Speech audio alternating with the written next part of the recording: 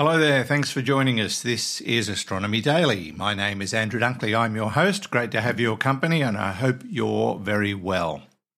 I'll give you a bit of a flood update too because we were talking about that yesterday, but things are much better here. The river is down back where it should be. The roads have all opened up. A lot of mud all over the place where the water rose. But essentially back to normal. Traffic's going where it can go as normal. Everything's fine, which is good news for us. Although downstream things are much worse at other towns. So we're remaining vigilant because it's not over yet. More rain expected at the end of the week. Good grief. But so far so good. We came out of that one pretty well. And thanks for thanks to all the people who sent their best wishes and asked if I was okay. Yep, all good. Joining me as always to talk astronomy and space science and keep us up to date with the news is Hallie. Hi Hallie, how are you? Great to be here again, Andrew. It sure beats my second gig. Second gig? You got another job. What do you do? Oh, I do elocution lessons for Bixby. Oh, okay. How's that going? He's hopeless, to be honest. No wonder he could only get a TV gig. I totally agree with you there. All right. The Astronomy Daily Podcast with Andrew Dunkley. Hallie, you better get us up to date with the news.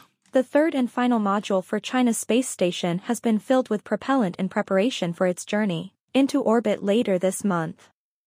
The Mengtian experiment module arrived at the Wenchang spaceport on the southern island of Hainan in August, and has already undergone assembly and testing. The China Manned Space Agency announced that the module was loaded with propellant on October 9 ahead of its trip to space. Mengtian will use the propellant to help it rendezvous and dock with the two orbiting modules of the Tiangong space station.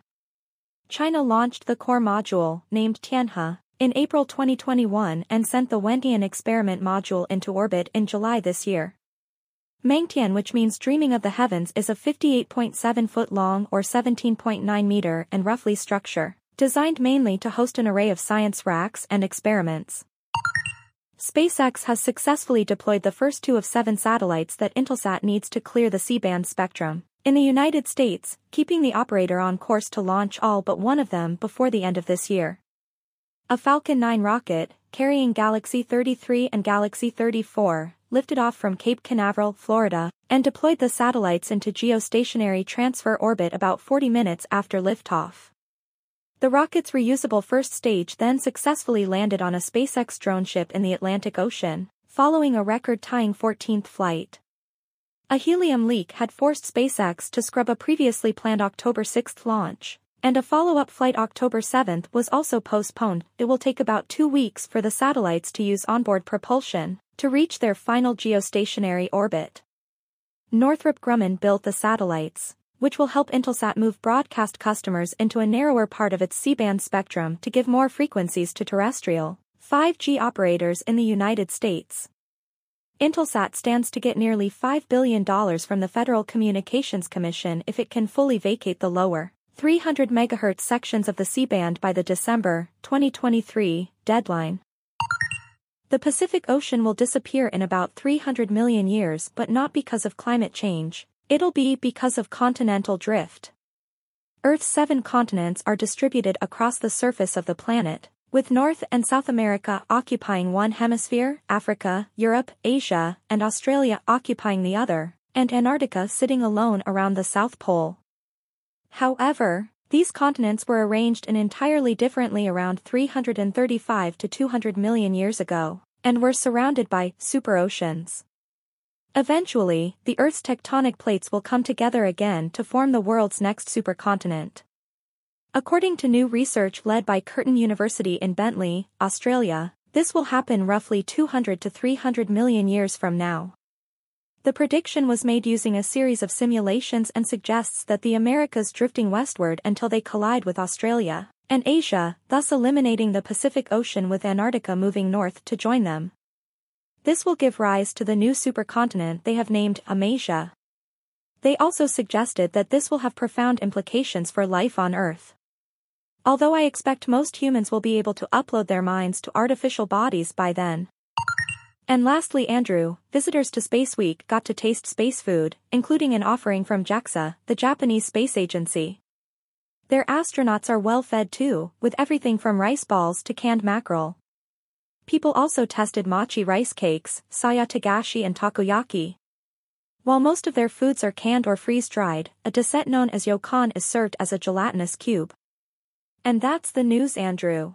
Thank you, Hallie. I've actually tried space food. When Judy and I visited NASA many years ago, we bought some space ice cream. It's freeze dried, and it's not like eating ordinary ice cream, normal ice cream. But I kind of liked it.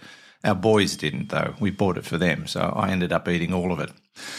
We'll talk to you before the end of today's program, Hallie, but to other news. And a New Zealand research institute has got into business with a US commercial firm called NanoRacks. And what they're doing is they're sending a superconducting magnet technology demonstrator to the International Space Station to test what's been described as a novel type of space propulsion. There's a lot of work going into finding other ways to propel us through space. Rockets are too slow and obviously a limited resource. So if they can find another way of doing it, all the better. The P. Howe Robinson Research Institute intends to test a type of electronic space thruster known as applied field magnetoplasma dynamic thrusters, which use high temperature conducting magnet technology developed by the Institute. Superconductors are materials that conduct electricity with zero resistance and therefore with much greater efficiency than conventional conductive materials. Now, most of these superconductors require temperatures close to absolute zero to operate properly, so that complicates the situation. High temperature conductors can operate at somewhat friendlier temperatures, somewhere around minus 321 degrees Fahrenheit or minus 162 Celsius, which makes their operations a bit cheaper.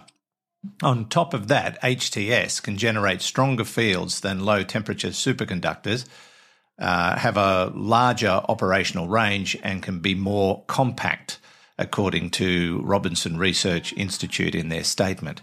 Be interesting to see how that experiment turns out because, if we're going to go into space long-term, long haul, we need to find a better way of doing it. The Astronomy Daily Podcast with Andrew Dunkley. Now, hydrogen-eating methane that produces microbes called H2-based methanogens are likely to have existed in extensive numbers in the early life of Earth, and they still survive around deep ocean volcanic vents. New research in the journal Nature Astronomy suggests that Mars possibly had similar living conditions favourable to similar life forms in its past. According to Regis Ferreira from the University of Arizona's Department of Ecology and Evolutionary Biology, we're not dealing with a question of the origin of life on Mars. We are saying, let's assume that conditions were there for life to appear, and then let's ask the question of whether this original life could have persisted. Whether a more temperate Mars, rich in carbon dioxide and hydrogen and running on liquid water, could have sustained life 3.7 billion years ago is widely debated, but models simulating atmospheric and subsurface temperatures, chemistry and interactions support the possibility. And of course, we are up there looking for signs of this life right now. But to stay alive on Mars, microbes would have had to occupy a kind of Goldilocks zone in the porous, brine-drenched crust of the planet, deep enough to stay warm and receive protection from cosmic radiation, but shallow enough to exchange gases with the atmosphere. So there's a lot that comes into play, and that needs to be taken into account. The authors also suggest 3 areas of the highest probability of finding evidence of such microbes, one of which is Jezero Crater, where NASA's Perseverance rover mission is currently searching for past life on Mars.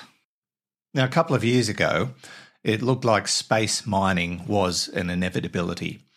And space mining companies like Planetary Resources and Deep Space Industries were backed by the likes of Google and a few other big-time operators.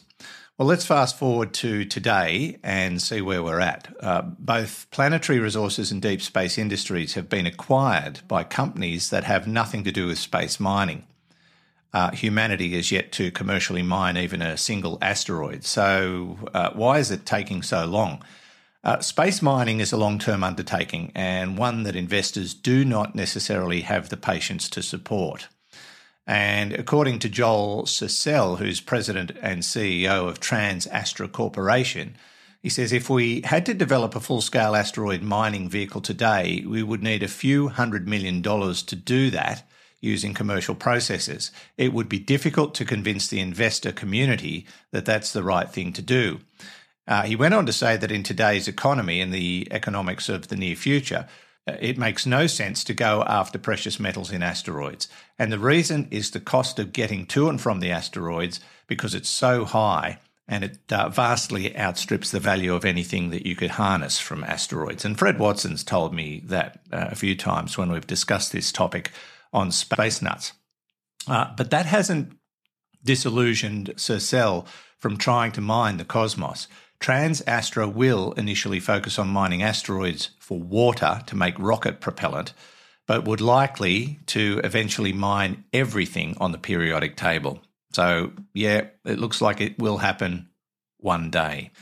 And finally, is there really an unseen mirror world where particles interact with our world only via gravity, but are otherwise impossible to observe? It sounds like a weird theory, but it's a research project that's been put forward about the solution as to why the universe is expanding more quickly than it should be. Now, what you need to know about is Hubble tension and why such bizarre theories are being proposed by astrophysicists to help make the universe be more understandable or make more sense to us. It's nature's most outrageous and strange number describing the rate of expansion of the universe. It effectively contains within it where the universe came from and what will happen in the future.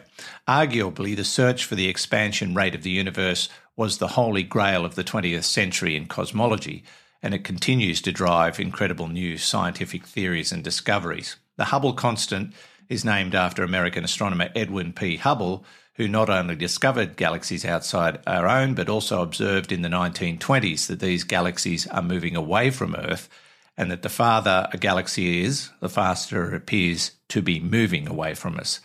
So the race is on to figure out why.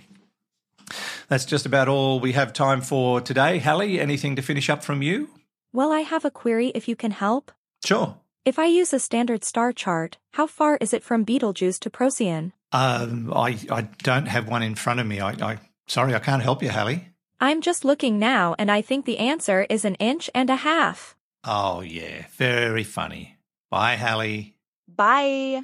And we're done for another day. Thanks for your company. Don't forget to visit our website where you can tap the Astronomy Daily tab and catch up on all of those stories and more, and download our free newsletter while you're at it, or sign up for it even, which will come into your inbox on a regular basis. And listen to back episodes of Astronomy Daily and Space Nuts while you're at it. Until next time, this is Andrew Dunkley for Astronomy Daily. The Astronomy Daily Podcast with Andrew Dunkley.